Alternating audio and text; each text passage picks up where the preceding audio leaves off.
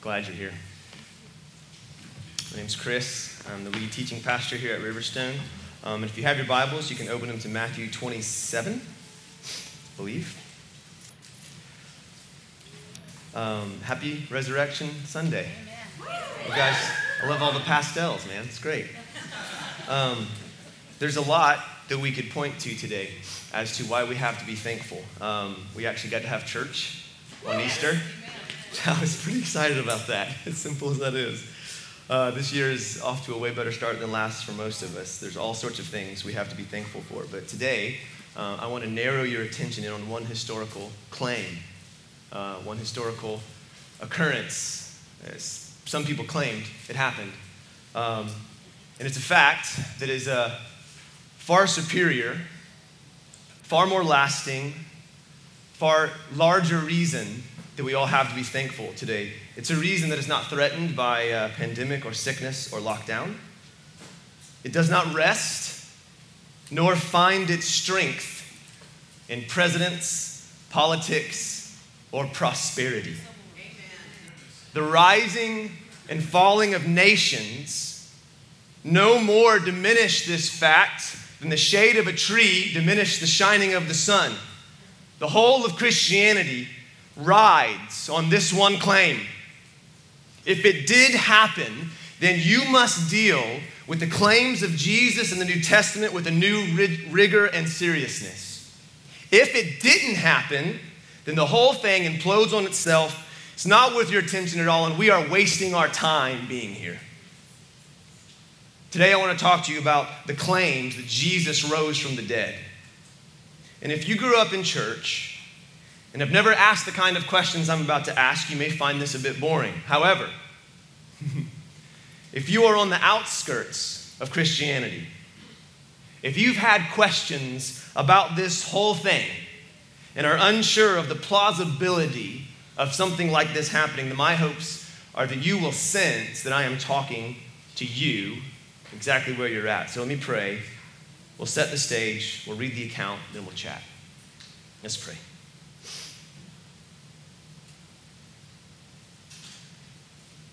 Father, there's a lot of things that tempt to distract us in moments like this. There's to-do lists, Easter egg hunts, meals to cook, work to be done, people to talk to, songs to sing, sermons to listen to. And in all the distractions that we sit amongst right now, would you grace us, Holy Spirit, to engage with you in a way that impacts and transforms us to become people of different sort, people of a different kind, quality, power, and strength that we have not in and of ourselves. God, speak peace to our hearts right now that we could sit with the claims of history, the claims of the New Testament. Would you meet us in our doubt and in our skepticism, Jesus? We love you. In your name we pray these things, amen.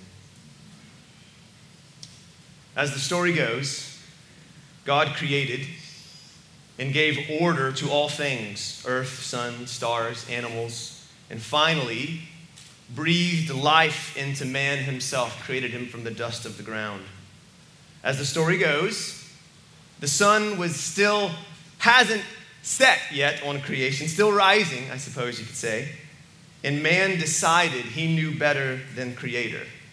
He took matters into his own hand, decided what was right for him and wrong for him, and this was called sin. And what the Bible says is this thing cursed all creation, including man and woman. No more would man live forever in the garden as he was intended to, but now he would die. When sin entered, mortality, death entered as well. Created for eternity, and therefore with dreams of eternity in his heart, man would now die. Death would become the ultimate and inescapable foe for all humanity. In fact, just reading the other day on Popular Mechanic. Anyone want to read that one? It's on Apple News. And the claim was, on this article headline, I'm reading to you, A Dyson sphere could bring humans back from the dead, researchers say. You read it? This cosmic megastructure may be the key to resurrection and immortality today.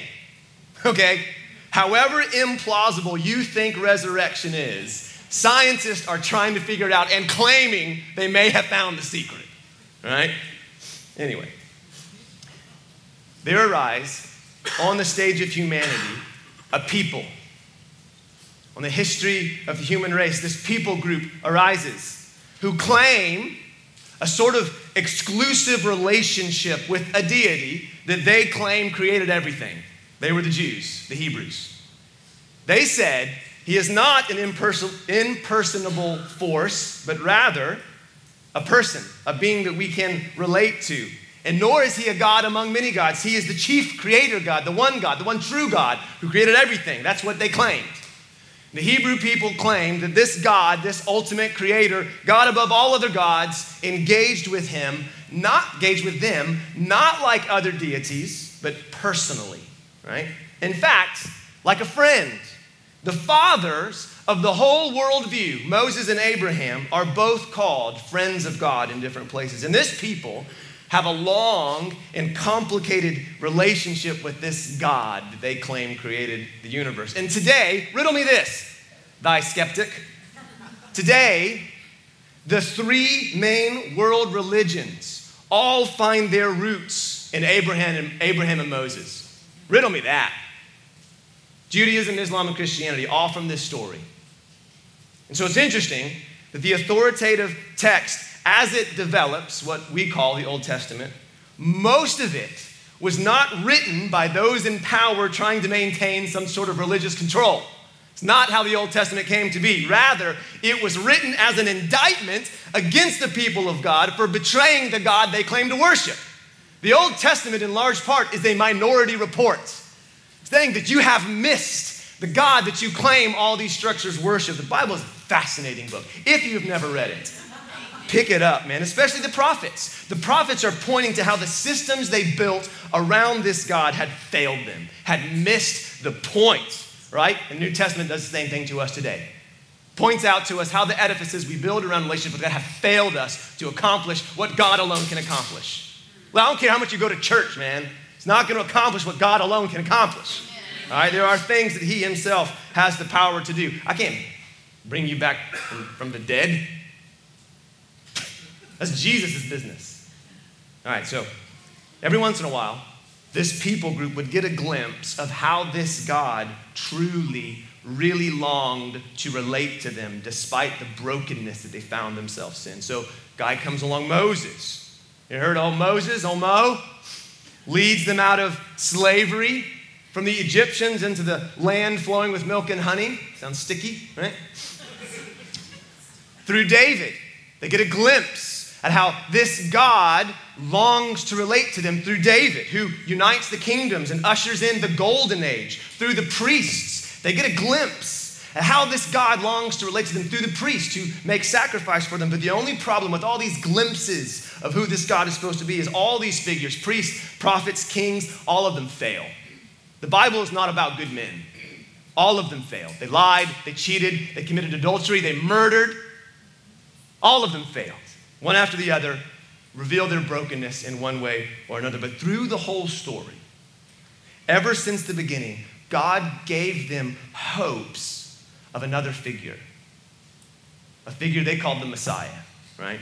One who would be both prophet, priest, and king. Another Moses, another David, another priest who would not fail. This figure that you get these cryptic glimpses of through the Old Testament would be Messiah, Savior. He would establish justice. He would mediate for the people, and he would rule in righteousness. He would redeem and save. And this sets the stage for Jesus. This is what he walks into. And at every turn in Jesus' ministry, especially towards the end, if you were with us last week, Jesus and his disciples after him would be claiming that he is the one Scripture talked about. He is the one all Scripture pointed to. He does things, says things, quote things to point to the Old Testament prophecies affirming, I am he, right?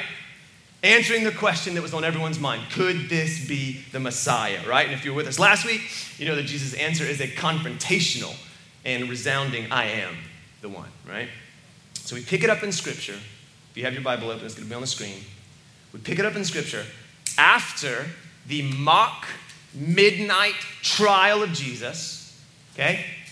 After the attempt of Pilate to release Jesus, after the crowd cries out, "Crucify him," after Jesus is beaten within an inch of death, forced to carry the timber beam, which he would then be nailed to and posted upright for all to see. See, the Romans had perfected the art of social control through public execution. The Romans wanted everyone to know, this is what happens to you when you mess with Pax Romana, Roman justice, right? Roman peace. See, the problem with beating a man to death is it was too quick. Maybe a couple hundred might see it. Maybe. You got a big crowd, right? Crucifixion would last not hours, but days. And if grieving friends in a kind of frantic desperation brought them food and water, maybe a week. So they would do this off of the main road that entered into the city, right? Most medical doctors believe that victims would have died from suffocation, actually, from the pressure of your lungs being hung on your arms outright. So the Romans nailed their feet on a 45-degree wedge so that instinctually, as the person was suffocating, they would instinctually push up, grasp, and gulp air down, and then slump back and hang and eventually asphyxiate, choke, right, or not be able to breathe. So when they could no longer push up, they would die. That's what many doctors think was the cause of death. So we pick up after this brutal execution, after darkness covers the land, after Jesus cries out, my God, why have you forsaken me?" After he dies, after the earthquake that tore the veil in two in the temple, and it's evening, and it's over. And a man named Joseph goes to Pilate and asks for the body, Matthew 27. When it was evening, there came a rich man from Arimathea named Joseph, who also was a disciple of Jesus. He went to Pilate and asked for the body of Jesus. Then Pilate ordered it to be given to him. And Joseph took the body, wrapped it in a clean linen shroud, and laid it in his own new tomb, which he had cut in the rock. And he rolled a great stone to the entrance of the tomb and went away. Mary Magdalene and the other Mary were there, sitting up opposite the tomb. The next day, that is, after the day of preparation, the chief priests and the Pharisees gathered before Pilate and said, "Sir," so the religious leaders are going to the government authorities, "Sir, we remember how the impostor said, while he was alive, after 3 days I will rise. Therefore, order the tomb to be made secure until the third day, lest his disciples go and steal him away and tell the people he has risen from the dead. And the last fraud will be worse than the first." So Pilate said to them, "You have guard of soldiers. Go make it as secure as you can." 66. So they went and made the tomb secure, sealing the stone and setting a guard. 28, verse 1. Now, after the Sabbath, that's a Saturday, toward the dawn of the first day of the week, Mary Magdalene and the other Mary went to see the tomb. And behold, there was a great earthquake, for an angel of the Lord descended from heaven and came and rolled back the stone and sat on it. His appearance was like lightning, and his clothing white as snow. And for fear of him, the guards trembled and became like dead men. But the angel said to the woman, "Do not be afraid. For I know that you seek Jesus who was crucified. He is not here, for he has risen, as he said. Come and see the place where he lay. Then go quickly and tell his disciples that he is risen from the dead. And behold, he is going before you to Galilee. There you will see him. See, I have told you." I like that. See, I've told you. 8. So they departed quickly from the tomb with fear and great joy and ran to tell his disciples. And behold, Jesus met them and said, "Greetings." And they came up and took hold of his feet and worshiped him. And Jesus said to them, "Don't be afraid. Go and tell my brothers to go to Galilee. There they will see me." While they were going, behold, some of the guard went into the city and told the chief priests all that had taken place. And when they had assembled the elders, and so they have a powwow, they have a meeting, right? And taking counsel, they gave a sufficient sum of money to the soldiers and said, "Tell people his disciples came by night and stole him away while we were asleep. And if this comes to the governor's ears, we will satisfy him and keep you out of trouble. So they took the money and did as they were directed, and the story has been spread among the Jews to this day. Now, 16, the 11 disciples went to Galilee, to the mountain to which Jesus had directed them. And when they saw him, they worshiped him, but some doubted. But some doubted. Like they're looking at this dude in the eyes, and some doubted. 18, and Jesus came and said to them, all authority in heaven and on earth has been given to me. Go therefore and make disciples of all nations, baptizing them in the name of the Father, the Son, and the Holy Spirit, teaching them to observe all that I've commanded you, and behold, I am with you to the end of the age. So there's the claim. There's the claim. And as you can see, attempts were made to discredit the claim from the beginning. But what I want to point out to you is that if the events did happen, we have to deal with this in a whole new light. And what I want to point out to you is the disciples themselves do not paint a picture of eager, mindless belief tantamount to brainwashing. Not from the women, not from the disciples. In fact, the whole thing acknowledges a profound difficulty in believing that someone could rise from the dead. The philosopher whom Jesus loved once said, "We are often guilty of chronological snobbery," which is the arrogant idea that we as modern, sophisticated people are way more discerning and intelligent than all those who came before us. So I have a computer on my wrist, and that's really cool. But when it comes to the internal reality of humans, nothing, test it out. What am I about to say? When it comes to the internal reality of humans, nothing profound has changed since then to now, right? And they struggled with the belief or the idea that Jesus rose from the dead just as much as you do. We're in church, and I know we don't want to admit it, but the claim is that he rose from the dead. Like he was dead and came back to life. You ever seen that happen? In all of our modern enlightenment, you're telling me you don't struggle with this? Am I the only one up here who struggles with this? Just me. Okay, it's just me. All right. If you find your heart slow to believe, slow to the starting line when it comes to getting all excited about Jesus rising from the dead, right? Because in the back of your mind, you're like, I don't really believe that can happen. And everyone else seems super excited about it, so he is risen indeed. Yeah, I mean, right? Right? Can I just say, you're in good company? Huh?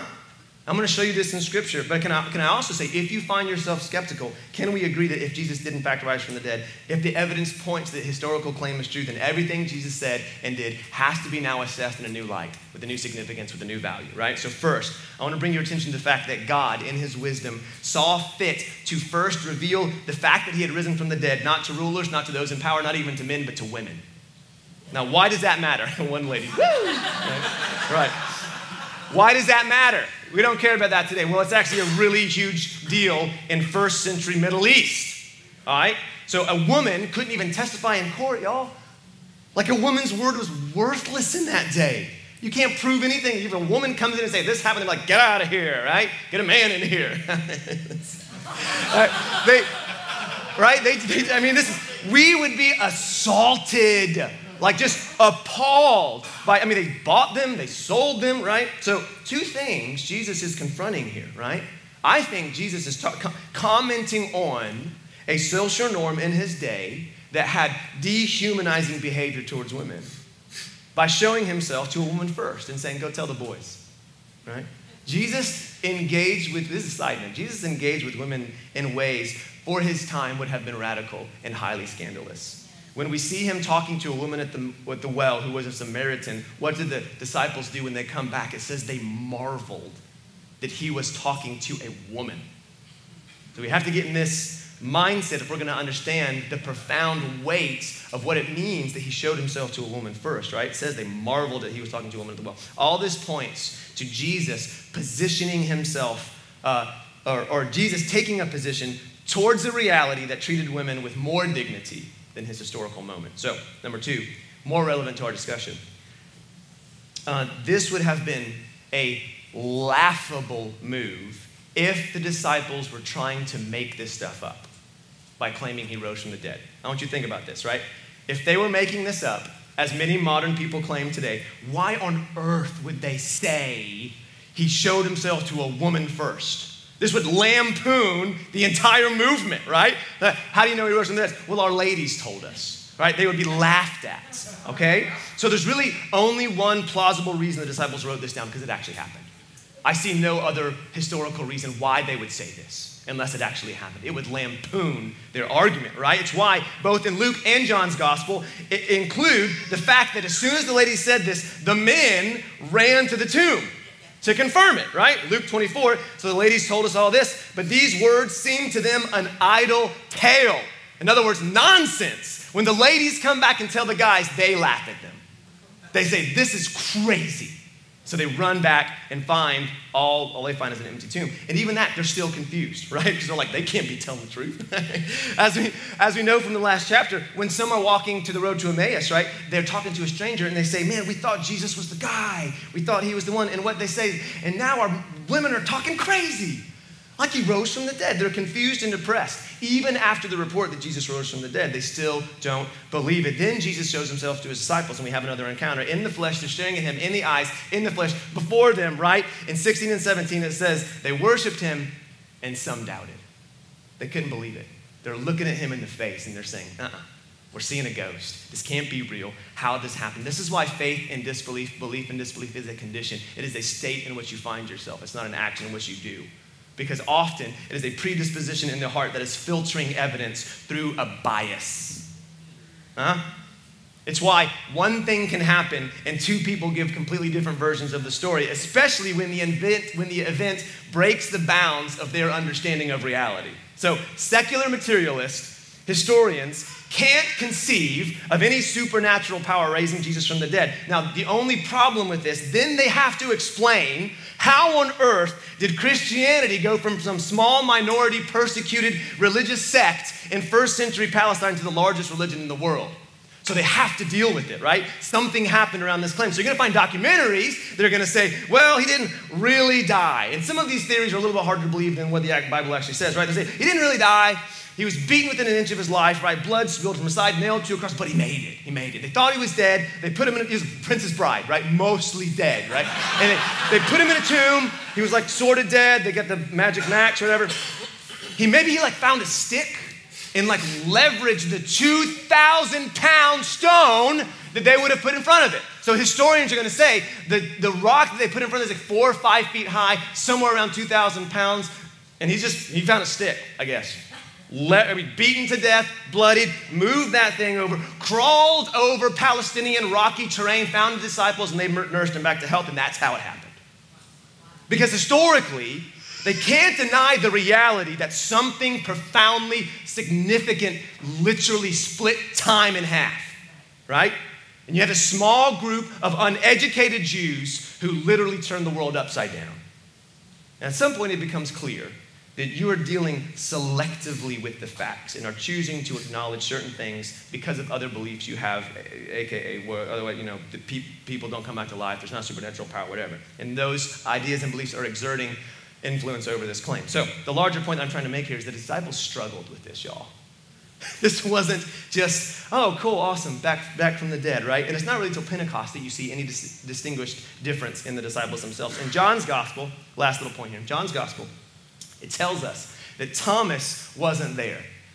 Thomas gets a bad rap, man, all right? So he was like out getting Starbucks, and then Jesus shows up, and then he comes back with all the lattes, and they're like, he's alive. And he's like, y'all are crazy. That's what he says to them. That's what he says. If you read the language, John 20:25 says this. But he said to them, unless I see in his hands the mark of the nails, and place my finger into the mark of the nails, and place my hand into his side, I will never believe. Now, if you're a Christian, it's your favorite thing to rag Thomas, right? Oh, doubting Thomas. Don't be a doubting Thomas, right? And I'm just going to say, I believe the bro was unfairly nicknamed. Just went out for coffee, right? Rest of the history, doubting Thomas, right? And if you think about it, he's just asking for proof. Isn't that what you do all the time? Like, God, if you're real, if you want me to obey, then do this, right? Heal this person, fix this thing. I want to see a clown riding an elephant down Main Street, and then I'll go to church, right? Then I'll submit, right? And the disciples are struggling with just as much, and Thomas is just asking for proof. And I want you to see that. This wasn't a no-brainer for them, okay? They had just as many obstacles as we have when it comes to believing that something audacious and ridiculous, something like this could happen, okay? As a Christian, There may be instances where God says, obey me here, whether or not you understand the whole picture. And walking in faith in that moment will feel risky as you trust. But listen to what I'm saying. He does not expect you to get to that kind of trust by blind, unexamined allegiance to things you really don't believe happened. Amen. We tracking? He doesn't expect you to get to that kind of trust by blind allegiance to things you don't really believe happened. Now, how can I say this? Well, what does Jesus say to Thomas when he appears to him later? He doesn't chide him for his lack of faith like he often does in his disciples, right? In the other Gospels. And you can read it in John. He invites Thomas to explore the evidence. What does he say? He says, put your fingers here, man. Put your hand here. Don't disbelieve, but believe. And Thomas answered, my Lord and my God. And Jesus said, have you believed? Because you've seen, blessed are those who have not seen and yet believed. Or you might say, blessed are those who won't let their bias keep them from acknowledging the evidence. Or blessed are those who will doubt their doubts. Blessed are those who will question their questions, who will question their pre-established ways of thinking in light of new evidence. So number one, shows himself to ladies, which would have been a horrible move in the first century. Number two, the disciples themselves write down the fact that they struggled to believe this. I mean, so much for putting up a strong front, right, with Christianity. There's no conceivable reason, y'all, for them to write the things they wrote, acknowledge the things they acknowledged about even their own disbelief, unless it actually happened. Because the way it's told makes the story highly suspect. A woman told you, and you guys didn't even believe? The only reason they would write this is if it actually happened, right? So then you're going to find writers in the New Testament further down the road that are going to give verifiable evidence. They're going to say things like, 500 people saw him. You can go talk to him. Now, why would they say that if they couldn't verify that evidence, all right? Paul does that, and he's almost inviting the reader, hey, man, look, go talk to them. They're still around. Some of them are still here, right? He wouldn't do that if it was made up. So Kathy Keller points out about the Matthew text we read earlier this. We're going to wrap it up. The angel didn't ask the ladies or disciples to trust his word. He said, Jesus has already risen. He's gone. Jesus did not have to wait for the angel to move the stone to let him out. He would not have needed angelic help to get out of the tomb. Why then roll away the stone at all? Well, imagine if the angel had just arrived and sat on the stone, but without moving it, and delivered the same message. He's not here. He's risen, just as he said. Would the women have believed him? Maybe. Maybe not. The angel's probably pretty persuasive, but what about everyone else? Without an open, visibly empty tomb, the resurrection was not verifiable. People who claimed to have seen the resurrected Jesus could have been hallucinating. Wishful thinking, maybe? To my surprise, she says, I realized that the stone needed to be rolled away not to let Jesus out, but to let us in. Trust, but verified. The resurrection needed to be verified by eyewitnesses who could testify to the empty tomb, the empty grave clothes. Ours is a faith founded on an event that took place in time and history. And it began with an angel opening the tomb so that we could look into the empty space and see for ourselves that he was no longer there. Now, why have I talked about it in this way? Well, as Mark Twain said, faith, many people believe, faith is believing what you know ain't true. I just want to say to you, Jesus isn't the Easter Bunny. He ain't Santa Claus. He is a real historical person who lived in history and made audacious claims about himself. If he didn't rise from the dead, then we really needn't bother any of the claims. But if he did, then we have to deal with his claims in a new way. He claimed for himself he was the only true sustenance and strength for the soul. That's what Jesus claimed for himself. He called himself the bread of life. He said he alone could give living water to you who thirst. His followers realized Moses, David, and all the kings and prophets failed to do what Jesus did. They were all foreshadows of what Christ would do. It would be Jesus who would ultimately lead his people out of slavery. It would be Jesus who would ultimately establish justice and mercy in the earth. It would be Jesus who would ultimately sacrifice himself for his people once and for all for forgiveness, right? Or as 1 Corinthians 1:20 says, all the promises of God find their yes in Christ. So look right here. I don't care who you are. If you go to church today or not, today you can step into the complete work of Christ. With all your doubts, all your sins, all your fears, all your imperfections, he sees it all just like he sees mine. You don't think I got a bunch of that stuff? Or just because I got the mic, I ain't got no doubts and fears and imperfections? Huh? All your fears, all your doubts. You think I got no sins? I can list them off for you, right? All your sins, he says, all of you. I love it. I love you. I'm going to transform you. I want you still, right? We all have doubts, fears, imperfection. He sees it all, and he still says, I love you with an undying love. A love that death itself couldn't stop. He offers the kind of life that never fades. They called it eternal life, and he offered it freely. Based on this work, right, you needn't work anymore to justify your existence and prove you're worth something.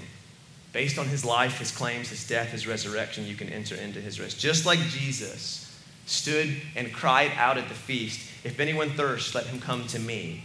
Whoever believes in me, out of his heart will flow rivers of living water. So today, Jesus speaks to every one of you, and he invites every one of you, whether you call yourself a Christian or not, to feast, to drink, to delight in. The invitation is the same for all of us in this room right now. I don't care where you stand with God. The invitation is come to the only water that can satisfy. Come to the only bread that can fill. Be refreshed. Take and eat, right? The invitation is to actually drink, to be sustained by him, whether you call yourself a Christian or not. To forsake empty wells that can't satisfy and delight in the only one who can, right? Now, at the end of the day, you will have to decide for yourself what you choose to believe in light of or despite the evidence you think trustworthy. But can I tell you that through my own struggle, through my own lack of faith, in my weak and feeble efforts to cling to Jesus, I find, amidst the struggle, an abiding sense of strength and peace that I cannot explain. I find rivers of emotional and spiritual strength within dry seasons. I find sustenance in wilderness. Amidst my fears, amidst my sins, amidst my struggle, as I try to cling to Jesus, I find joy within sorrow. Joy within sorrow. Peace within, amidst the storm. I find love and forgiveness amidst the frustration. I don't get out of it. I don't get a free pass. I'm right there with everyone else.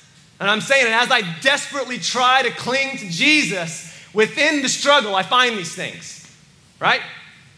Grace amidst demands, power amidst weakness, comfort amidst adversity, light and direction amidst the darkness. Doesn't solve all the problems, but it does give you a new resource within the problems. We chatting? Amen. That's what it means to be a Christian. On and on I can go. The longer I walk down this path, the more I find my confidence is not in my ability to cling to Jesus, but in his ability to hold me, right? Amen. Jesus is, can I just talk to you as a friend for a second? I don't know you, maybe. Can I just talk to you as a normal person? Jesus is the best thing that's ever happened to me. Now, I don't know where you're at, man. I don't know where you're at with Jesus, with church, with all this stuff, right? Where you stand, but the invitation is the same for all of us, right? And what I would say is Psalm 118:14. The invitation is to say with the psalmist, the Lord is my strength and my song. He has become my salvation. That's what this journey means, y'all. You want to call yourself a Christian? You want to do this thing? You want to try to be faithful? It's learning to sing and say, he has become. He is becoming my salvation.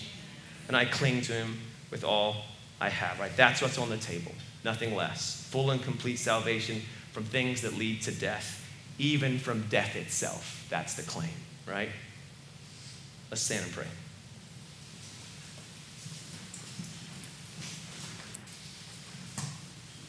So every week in our church, it is our custom to kind of what the words we sometimes use is do business with God. And what we're acknowledging, and as we do this every week, is just coming to church doesn't mean you're engaging with God. Calling yourself a Christian, doing the thing, does not mean you are engaging with God. And so despite all the form, despite all the paraphernalia of religion, we want to give ourselves an opportunity to be honest before God. And sometimes church is the hardest place to do that, ain't it? So we're going to take some time. And if you should be so bold to quietly in your heart be honest before the Lord today, I think he'll meet you here. Let's pray. God, we open the doors and the windows of our soul to you, and we ask, Holy Spirit, would you come? Would you make yourself known in our hearts and lives right now in this moment, Jesus? Holy Spirit, Lord, come and reveal to us the things that have been wreaking havoc in our lives, Lord. God, reveal to us the things that have been sabotaged, the things we are clinging to our chest that are sabotaging our joy. Ideas, thoughts, patterns of behavior, beliefs, things we are clinging to that in the end are killing us. Open our eyes, Holy Spirit. Help us see these things in trueness. Give us clarity of vision, God, to right now acknowledge the state of our soul before you. So right now, if you should be so honest, I just want to encourage you, man. Just tell God what's up, man. Tell him what's going on in your heart. Might have been a while. It's all right.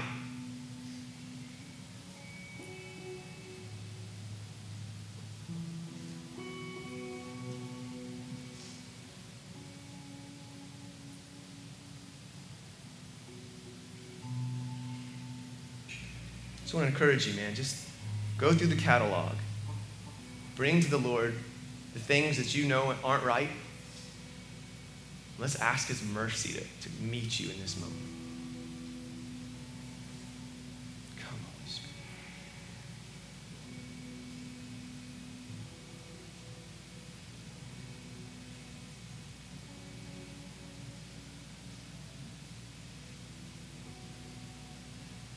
God, would you save us from being the kind of people whose arrogance blinds us to our own sin? God, give us hearts that feel again. Lord, where we have been cauterized by sorrow and adversity and difficulty, God, give us hearts of flesh, Holy Spirit. God, where we have been barricading ourselves in isolation, Holy Spirit, call us out of darkness.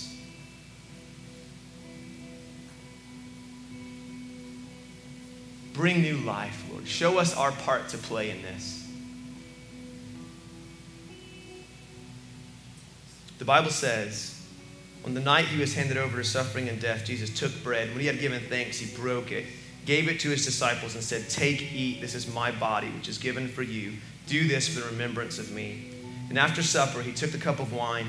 When he had given thanks, he gave it to his disciples and said, "Drink this, all of you. This is my blood of the new covenant, which is shed for you and for many for the forgiveness of sins. Whenever you drink it, do this in the remembrance of me." So if you're a Christian, you're invited to the table. And this is how we're going to do it. We're going to start at the front. On the side, we're going to come down and make two lines.